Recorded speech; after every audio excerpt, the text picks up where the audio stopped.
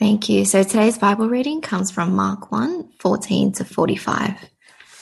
After John was put in prison, Jesus went into Galilee, proclaiming the good news of God. The time has come, he said. The kingdom of God has come near. Repent and believe the good news.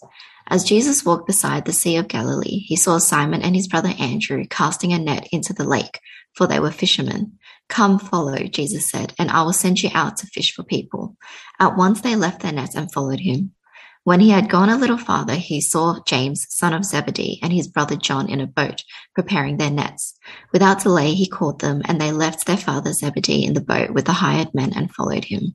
They went to Capernaum, and when the Sabbath came, Jesus went into the synagogue and began to teach. The people were amazed at his teaching because he taught them as one who had authority, not as the teachers of the law.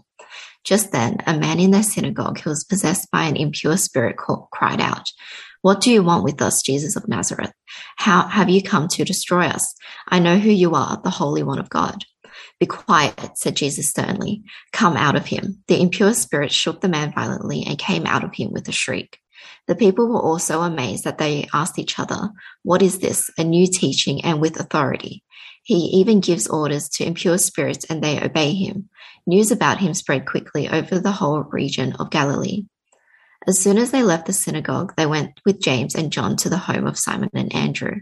Simon's mother-in-law was in bed with a fever, and they immediately told Jesus about her. So he went to her, took her hand, and helped her up. The fever left her, and she began to wait on them. That evening after sunset, the people brought to Jesus all the sick and demon-possessed. The whole town gathered at the door, and Jesus healed many who had various diseases. He also drove out many demons, but he would not let the demons speak because they knew who he was. Very early in the morning, while it was still dark, Jesus got up, left the house, and went off to a solitary place where he prayed. Simon and his companions went to look for him, and when they found him, they proclaimed, "Everyone is looking for you." Jesus replied, "Let us go somewhere else to the nearby villages so I can preach there also. That is why I have come." So he traveled through Galilee, preaching in their synagogues and driving out demons. A man with leprosy came to him and begged him on his knees, "If you are willing, you can make me clean." Jesus was indignant. He reached out his hand and touched the man. "I am willing," he said. "Be clean." Immediately the leprosy left him and he was cleansed. Jesus sent him away at once with a strong warning. "See that you don't tell this to anyone, but go show yourself to the priest and offer the sacrifices that Moses commanded for your cleansing as a testimony to them." Instead, he went out and began to talk freely, spreading the news. As a result, Jesus could no longer enter a town openly, but stayed outside in lonely places. Yet the people still came to him from everywhere. Welcome to the second week of Uncontainable God. So we're looking at the Gospel of Mark. As I mentioned last week, we're going through the Gospel of Mark pretty quickly, and we're kind of flying over chapters at a time. That's in contrast to how we looked at the Gospel of John, which we only looked at a few verses at a time. So looking high level and looking low level have their pros and cons. So when we look at Mark today at a high level, we might feel like, or at least I feel like, there was a lot going on in the passage. Mark is generally like this really fast-paced book. It uses the word immediately a lot. Like Jesus immediately went here, or the disciples immediately did this. It makes the book feel like it's a whole bunch of events jammed together. And because we're going through it at a really high level, covering chapters at a time, we're going to feel that even more so. And in the sermon today, I won't be diving too much into the nitty-gritty because we've just got a big amount of stuff to cover. So if you have questions, of course, hit me up in Q&A. But what I hope happens by going through it at a high level is that we see the story of Jesus from a different perspective, and that we get surprised by what's going on. Because after being a Christian for a while, it's easy to not be surprised anymore, especially by the Gospels, because we're so familiar with them. And there's some great things that come with familiarity, like understanding and comfort, but there's downsides as well, like laziness or assumptions. Like we assume we basically know all there is to know about the Gospels, or even all there is to know about God himself. But you and I definitely don't know all there is to know about God. we've probably just stopped looking. So today's sermon, and probably the whole series, is going to be looking at something familiar, but that doesn't mean that there's nothing new for us to see about God in this gospel. So I hope you'll listen with a bit of curiosity and kind of wonder what new things you might learn. All right, so let me pray and then we'll jump in. Lord God, please open our eyes today to see wonderful things out of your word. Make us excited by things we already knew but had forgotten. Make us surprised by things that we haven't seen before. And make us love your Son all the more. I pray this in Jesus' name. Amen. Okay. So it starts off. After John the Baptist is arrested, Jesus' ministry begins. It's kind of like a changing of the guard. We saw last week that John came preaching that God himself was on the way. So prepare for him and repent. Jesus in verses 14 to 15, it says, comes preaching the gospel of God. And immediately, because we're familiar with the word gospel, we assume he means the death and resurrection of Jesus. But it's not, because Jesus hasn't died and risen yet. And he's still about 3 years away from that. And in the Gospel of Mark, he's still about 8 chapters away from telling the disciples that that's actually what he's come to do. So we think the gospel is Jesus dying and rising, but what's Jesus preaching as the gospel in Mark chapter 1? Verse 15 says that the gospel that Jesus was preaching is that the time is fulfilled and the kingdom of God is at hand. It's within reach. So John's message last week was that God was coming. Jesus' message is that God is here. So what's that mean for our understanding of the gospel?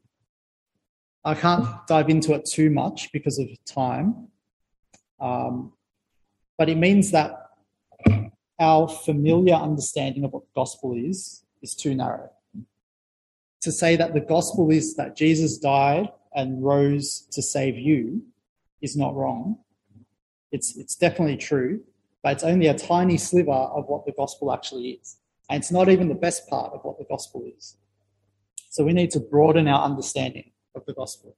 So if you're interested more in how that kind of connects with how Jesus dying and rising, the gospel of Jesus dying and rising connects to this gospel that Jesus is preaching here, hit me in Q&A. It's a bit interesting, but a bit too much of a tangent for right now. Okay. But the thing to keep in mind is that what Jesus was preaching at this point is not that he was going to die and rise. In fact, we figure out later on that he actively is not preaching that. The message of the gospel at this time was that God's coming has arrived and God is here. And this gospel seems to be a massive hit.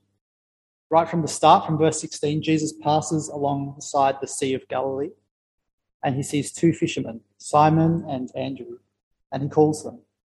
And then immediately they leave their nets, their livelihood, the way that they kept themselves fed, and they follow him. Mark's pretty light on details about how it all happened, but the point he's making is that, wow, it's amazing. This gospel is something else. At a word, 2 men would give up their lives and their means of looking after their families to follow this guy. And a few verses on, Mark doubles down on this. He sees another 2 brothers, James and John, and he calls them too. And immediately, not only do they leave their nets, but they leave their boat as well. And not only do they leave their boat, but they leave their father as well. And seemingly without even saying goodbye, they just hop out of the boat and follow Jesus. So that's pretty surprising for us now, that you just kind of abandon things like family like that. And it's even more surprising to the hearers from 2,000 years ago. And it all kind of underlines how urgent and how powerful this gospel is. Then straight away from verse 21, they go into the city of Capernaum and he starts to teach, presumably this same message. And he goes into the synagogues, and when he teaches them, They're all astonished. And then suddenly a man with an unclean spirit shows up in the synagogue, and Jesus casts the spirit out. And it's strange that he tells the spirit to be silent about his identity, but maybe that's nothing. And then they're even more amazed. He's teaching, and they start to buzz amongst themselves in their heads. What's going on? This guy has this really powerful gospel, this really powerful good news, which is amazing on its own. But then he's also got this authority to drive out demons by his command, just his words. And the driving out of demons was meant to be a sign of the return of God. So they're starting maybe to put these things together. So he's got powerful demons, he's got powerful teachings, he's driving out demons, and so his fame spreads throughout the region. And then immediately he leaves the synagogue and enters the house of two of his new disciples, and he heals their mother-in-law just by touching her hand. He preaches powerfully, he drives out demons, he heals people. This Jesus guy and his message is revolutionary. That's the picture that we're getting. And so it's no surprise that at sunset, as word spreads around and as the Sabbath ends and people are allowed to kind of come out, at their literal first opportunity, the whole city packs into the house that Jesus is staying in. And they bring all their sick and they bring all their demon-possessed. And Jesus heals them and casts out their demons. And then he tells those demons not to speak to anyone else about it as well. But maybe that's nothing. And if the whole city's there, this healing and demon driving out is probably happening well into the night. So it's interesting to see that at the next day, he wouldn't sleep in, but he'd rise really early while it was still night and then go somewhere solitary to pray. There's only 3 times in Mark where it mentions that Jesus prays. And 2 of the times it doesn't tell us what he prays for. Just that he does pray. So it kind of leaves us to wonder about what he's praying for. He could be thanking God about the success of his ministry, all the demons that he's driving out, all the people that he's healing. But it's almost like Mark is picturing him as trying to get away from all of that, just for a little while. And there's a similar feel to the second and third time he prays as well. So maybe something's happening there. We don't exactly know. But it seems he needs some distance, but his disciples chase after him and find him, and then he's surrounded again. And then he refocuses on his mission, and he says, let's set out to preach. That's what I'm here for. And then he goes out and he preaches and he drives demons out all throughout the region.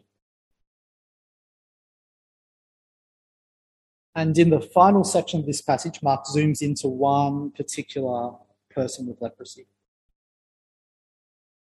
He was moved by his situation, and he heals this guy as well. There's probably a lot of assumptions with people with leprosy. If you remember back into our Leviticus series, people with certain types of skin diseases were considered unclean. And coming into contact with them meant that you also risked uncleanliness. So this man, if he lived by the Levitical laws, he would probably have to live away from everyone else outside of society. Probably had to wear torn clothes, and he probably had to declare that he was unclean to everyone around him. But Jesus, it says, filled with compassion. I noticed in the version that Amy read, it says with indignancy, which is kind of the opposite of compassion almost, which is a really interesting point that you can ask me in Q&A about. But I'm going to go with compassion. Jesus, filled with compassion, doesn't avoid him, but touches him and heals him. But this isn't unusual, because Mark's already told us he's healed at least one city full of people. And there's no real indication of time in between these 2 events. So he might have healed like other cities, other towns full of people. But Mark singles out this one story of this one guy's healing. So what's different about it? From verse 43, it says that Jesus charges him sternly. He hasn't commanded anything on anyone else that he's healed. He's only commanded the demons. And Jesus gives this guy the same command, basically, that he gives the demons. Say nothing about this. And to him he says, go show yourself to the priests and offer the offerings that you need to offer at the temple so you can return to normal life. but don't say anything about this. But where the demons obey Jesus, or at least it's implied that they obey Jesus, this guy seems to actively ignore Jesus, who had just healed him.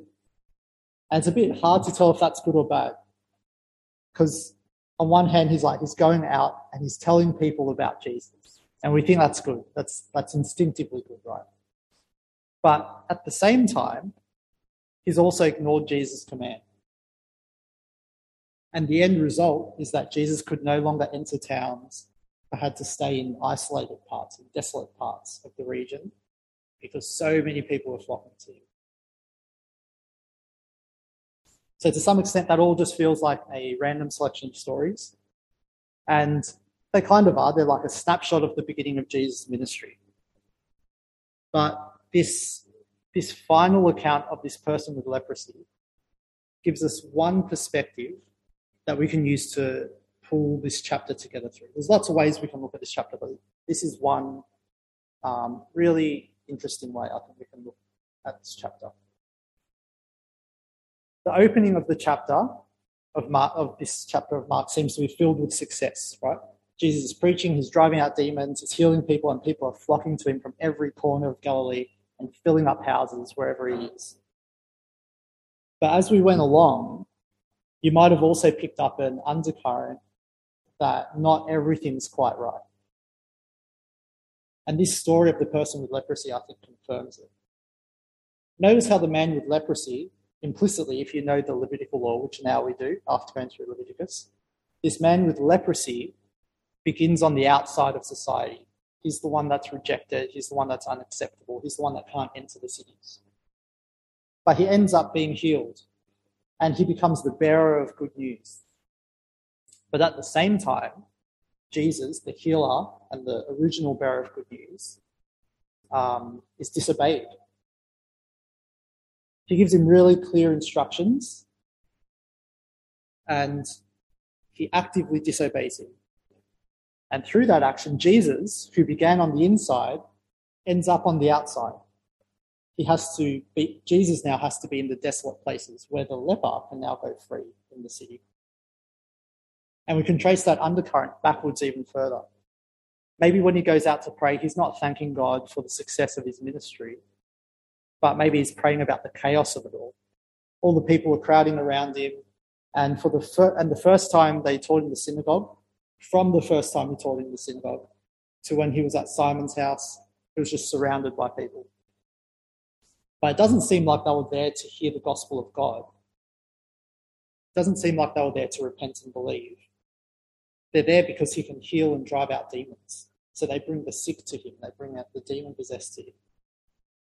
And then even back right at the start of the passage, Jesus' ministry begins in the context of John's arrest. John was the forerunner of Jesus, which is what we saw in last week's passage.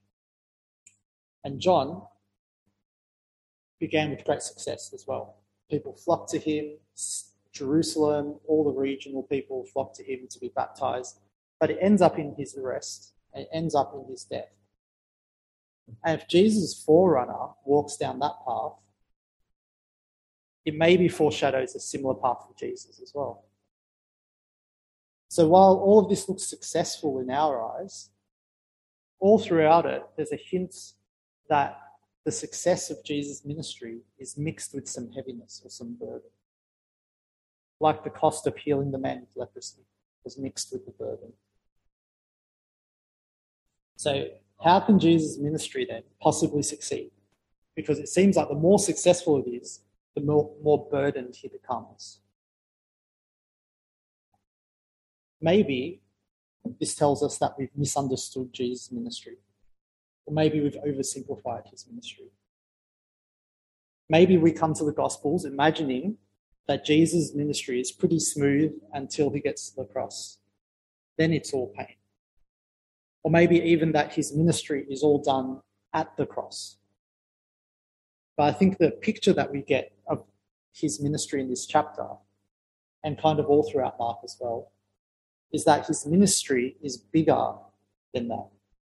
The cross is at the center of it, and it all relies on it, but the parts around it aren't unimportant.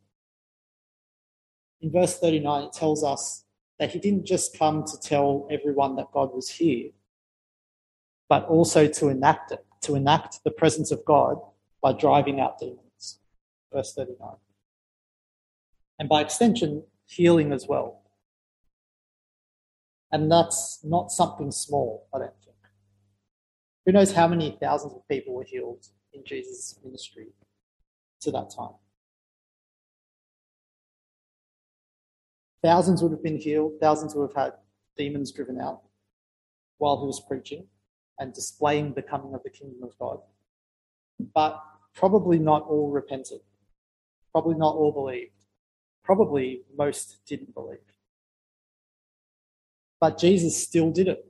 He still did it as an important part of his ministry. You can see throughout the passage that his success in doing it is what hindered it as well.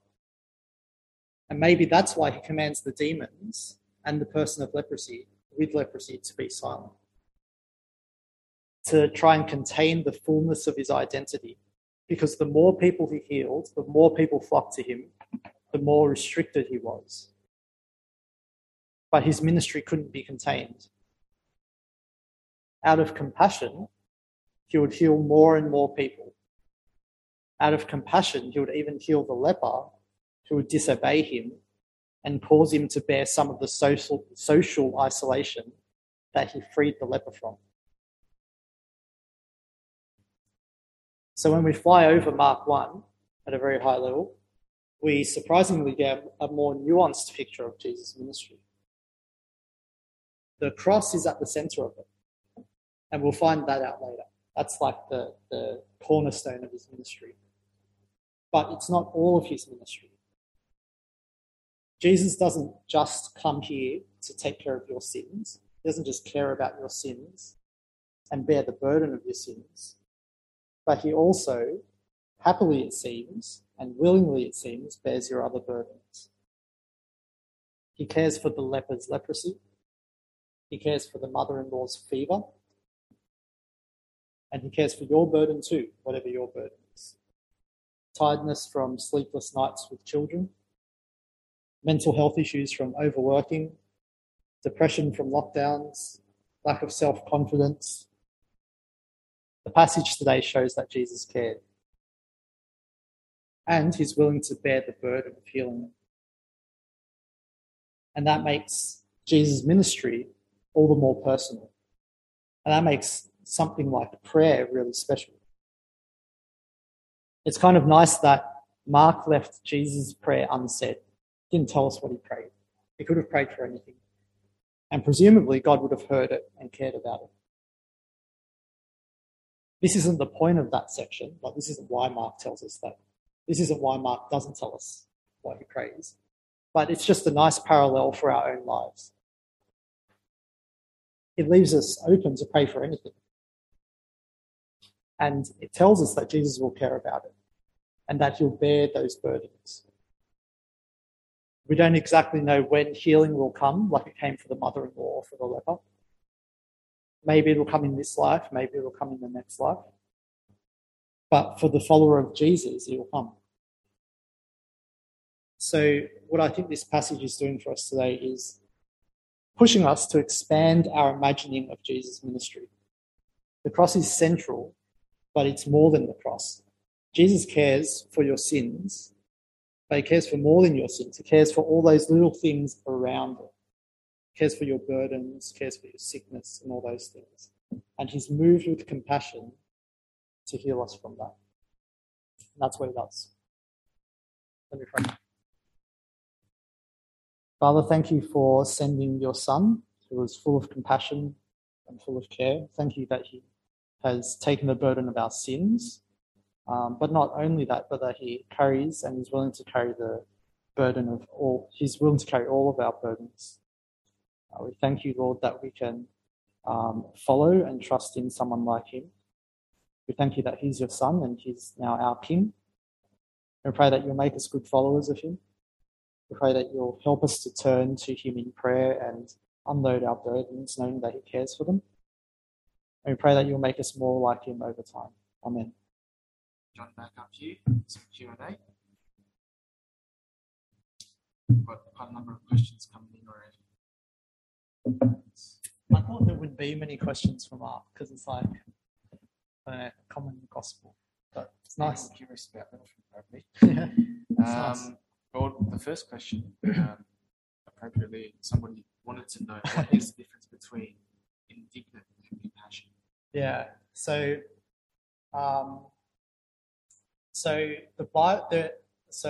the New Testament that we have kind of comes from a whole bunch of copies of the original writing. Right, we don't have the original, just got a bunch of copies, and some of those copies have like tiny differences.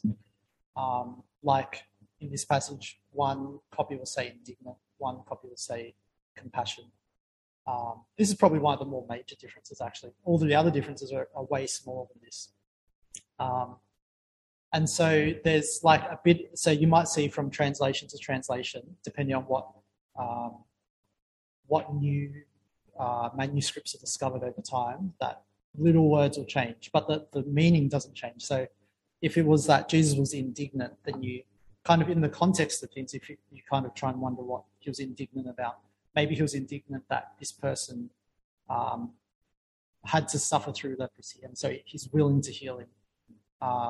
But the version I went with, which was compassion, which seems to be the more supported in the different manuscripts, is just like his compassion on him in his leprosy. So the difference is just like a difference from a few variants in the manuscripts. But it doesn't really change it kind of gives an interesting angle on how Jesus was feeling, but it doesn't really change the meaning of the passage. So that's the difference between indignant versus compassion. That's one of the major things. So if you think of that, that's one of the biggest differences around in the different manuscripts. You can imagine how small and how accurate the copies we have are. So, next person was thanking you for his sermon, I guess, and it says, when Jesus says the kingdom of God is near or at hand, do you think he's saying that the kingdom has actually arrived or just about to arrive? Yeah. It's really hard.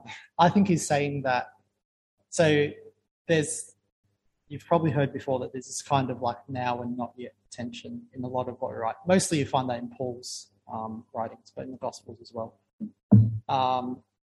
And so the kingdom of God is basically tied up with Jesus, right? The kingdom of God is tied up with the king, and the king is Jesus. So if the king is here, then the kingdom is here as well.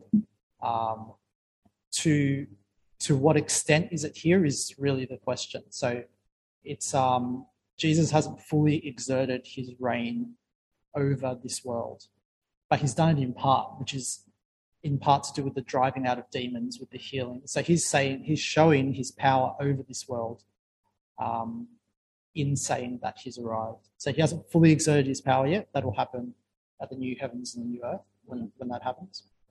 But I think it's saying it's here. Kingdom of God's at hand. It's like you can reach out and touch it. It's kind of saying I'm here. The king is here. And I guess the next question is sort of answered. Somebody wants to know what the kingdom of God is. Yeah. So the kingdom of God is like, it's like, there's a lot. There's a lot to say about it. So on a kind of simple level, the kingdom of God is just the area of the world or of the universe or whatever that God has domain over, and exerts his power over. So in some sense, everything is under God's control. When the Gospels kind of talk about it, it's more about the return of God. If you remember from last week's sermon, it was towards the end of Israel's existence, when they were being judged and all that sort of stuff. They were God kind of went away from them. He left them. They had sinned so much, they'd rejected him, they've forgotten his laws, they've forgotten compassion, all that. And so he'd left them. And so the idea of the kingdom of God from that perspective is that one day God will come back And so if the king comes back, the kingdom will come back. And so that's probably more the angle of the kingdom of God in the gospel. And so when Jesus drives out demons, the idea is that when God leaves, there's chaos. Demons come, sickness comes, all this sort of stuff. But when he returns, he brings order. So he brings healing. He drives out demons. Demons don't have a place in his kingdom, so he drives them out. So it's almost like a reverse of Eden, right? So if you remember creation, chaotic and everything, and then God comes in and he sorts everything out. Here's the place for the sun, here's the place for the moon, here's the land, here's the sea, and it's order. And in that order, he dwells with his people, so that's his kingdom. And then it gets destroyed and it's chaos. When God leaves, there's chaos. But when Jesus comes back, there's order again. And he starts to separate. This is not where the demons go. This is not where sickness is. And that's kind of an element of the kingdom of God. There's heaps more to it. But I think that's the main thing to today. Yeah. These questions seem to be interconnected really well. In the past, it seems like there used to be a lot of demon possessions back in Jesus' time compared to now. How can we tell the difference between someone with a mental illness or like the Oh, wow. What a question. It's okay. So I think from the Bible's perspective, and I guess therefore from God's perspective, there's not a huge separation between the spiritual and the physical, in that God didn't kind of create a soul or a spirit and then put it in a body. He just created a human. A human is like body plus spirit plus all these other things, emotions, whatever. So to some extent, it's all connected. So, and you get more of that idea from the Bible than in our culture. In our culture, we like to separate stuff. We like to systematize. This is mental health. This is physical health. This is relational health, whatever, social health. But in the Bible, it's all connected, right? So to some extent, you can't be physically unwell, yet spiritually perfectly well. Like they're connected. If there's some sickness, that's a sign that there's some spiritual unhealth as well. There's some mental and all that sort of thing. So that's why, as we exist now, until all things are made new, we're not going to experience perfect health and perfect whatever. We're always, even if we're Christian, we could be sick or we could have mental illness or whatever, because we just haven't got that whole restoration of the whole person yet. Spiritually, we're guaranteed our salvation and we know where we're heading, but that restoration hasn't happened yet. Okay, so how do we know the difference between someone? So I think the Bible isn't actually too concerned with the difference of splitting, this is mental illness, which maybe they didn't have much awareness of, and this is like a physical illness, and this is a spiritual illness. They were all overlapping. And you see that in the miracles over and over again, like the paralyzed man who's lowered through the roof. Instead of just healing him, Jesus says, your sins are forgiven. And when your sins are forgiven, he gets up and walks. And so it's just intertwined. So trying to answer this question for the modern era, to some extent, mental health is just a sign that things are not all well spiritually. And that doesn't mean that that person has a spiritual issue that they need to sort out. It's just saying that things aren't right. And when they are right, both the spiritual and the mental and the physical will be right. That kind of comes a bit later. So I think that question is a question for our culture. How do we tell the difference? And that's just a question of maybe the primary cause. So I think the primary cause in a lot of cases of mental health is probably just mental health. In some cases, it might be spiritual issues. But they're always, in the Bible, they're always intermixed. And in reality, they're intermixed. But I guess we're just really trying to figure out the primary cause in those cases. So there's no clean answer. I hope that kind of... It's satisfactory from the question asker, hopefully. All right, next question. So does this passage indicate that Jesus had to try and manage his faith as well as focusing on his ministries? Yeah, I think so. I think there's some so there's this theme of secrecy in Mark. All throughout, he tells more and more people, don't tell anyone that I'm it tells the demons, don't spread the news, tells this guy, don't spread the news. Eventually, when Peter figures out he's the Christ, he says, don't spread the news. So there's this theme of secrecy in Mark, which really finds its culmination in the second last chapter, chapter 15. It kind of all builds up to this one moment, which I won't spoil because I'll preach it at that time. But yeah, it does seem like Jesus wants to contain his godliness to some extent, which is where the idea of the uncontainable God came from. Because he's trying to contain it, saying, don't tell. But it's like his godliness just comes out. His compassion comes out. His power comes out. It just leaks out in different ways. So yeah, I think Jesus, there was probably some practical reasons for not telling. Otherwise, it's just like too many people. And there's definitely some theological reasons as well. And like that'll come out by the end of the series. Right. Good plug for later on. Yeah. All right, and then the final question on Padlet. Can you expand on how the cross connects to the gospel of God? Yeah, okay. So I'm guessing that's the thing that I mentioned at the start, where we have a narrow view of the gospel, which is just to say that it's Jesus dying and rising for our sins. But the start of the passage kind of blows that apart because Jesus hasn't died, he hasn't risen, he hasn't told anyone that's what he's doing, and yet he's preaching the gospel. So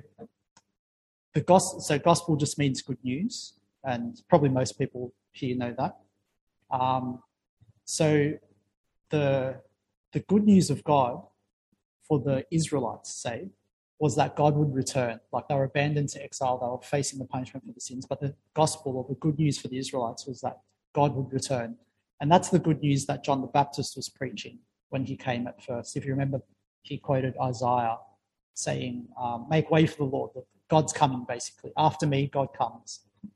And so that was the good news at that time. And when Jesus comes, we see a development in that good news. It's not a change, it's still the same good news, but it's saying now Jesus is here. So God is here. That's the new good news. God is here. Repent and believe. God's right here. And then when we get to the cross, which is like the ultimate example of the good news, I think in our kind of Christian tradition, we lose it and just say the good news is now that Jesus died and rose again for your sins. But no, it's the same good news. God's coming, and the cross then is the way that God comes. It's the thing that enables God to be here and enables us to be with God and enables his kingdom to come. Because when Jesus dies and rises on the cross, that's the moment, and we'll hear about this later as well, that's the moment when the curtain in the temple tears. And we all know that, I shouldn't say we all know.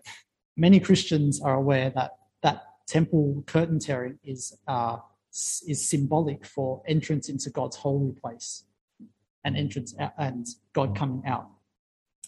So if you put it in that bigger framework, Jesus' death and resurrection does save us, but it's not about saving us. It's about bringing God into the world. It tears the curtain apart so that God can come out into the world fully. That's what happens on the cross. Not we're just saved, which is a small sliver of good news. And it's really good news for us. But the bigger and the better thing is that God's kingdom is here. It's come into the world. And now we're a part of that, or we have access to it. And then you see his kingdom in Acts take over the world, right? Expands, and more people come to him. So that's kind of what I was saying when I was trying to get across that. The death and resurrection isn't about God saving you. It's much bigger than that. Death and resurrection is like God saving us is just like the smallest part of the good news. And not even the best part. The best part's like God's here and you can be with God. All right. Thanks for that. Thanks. Questions?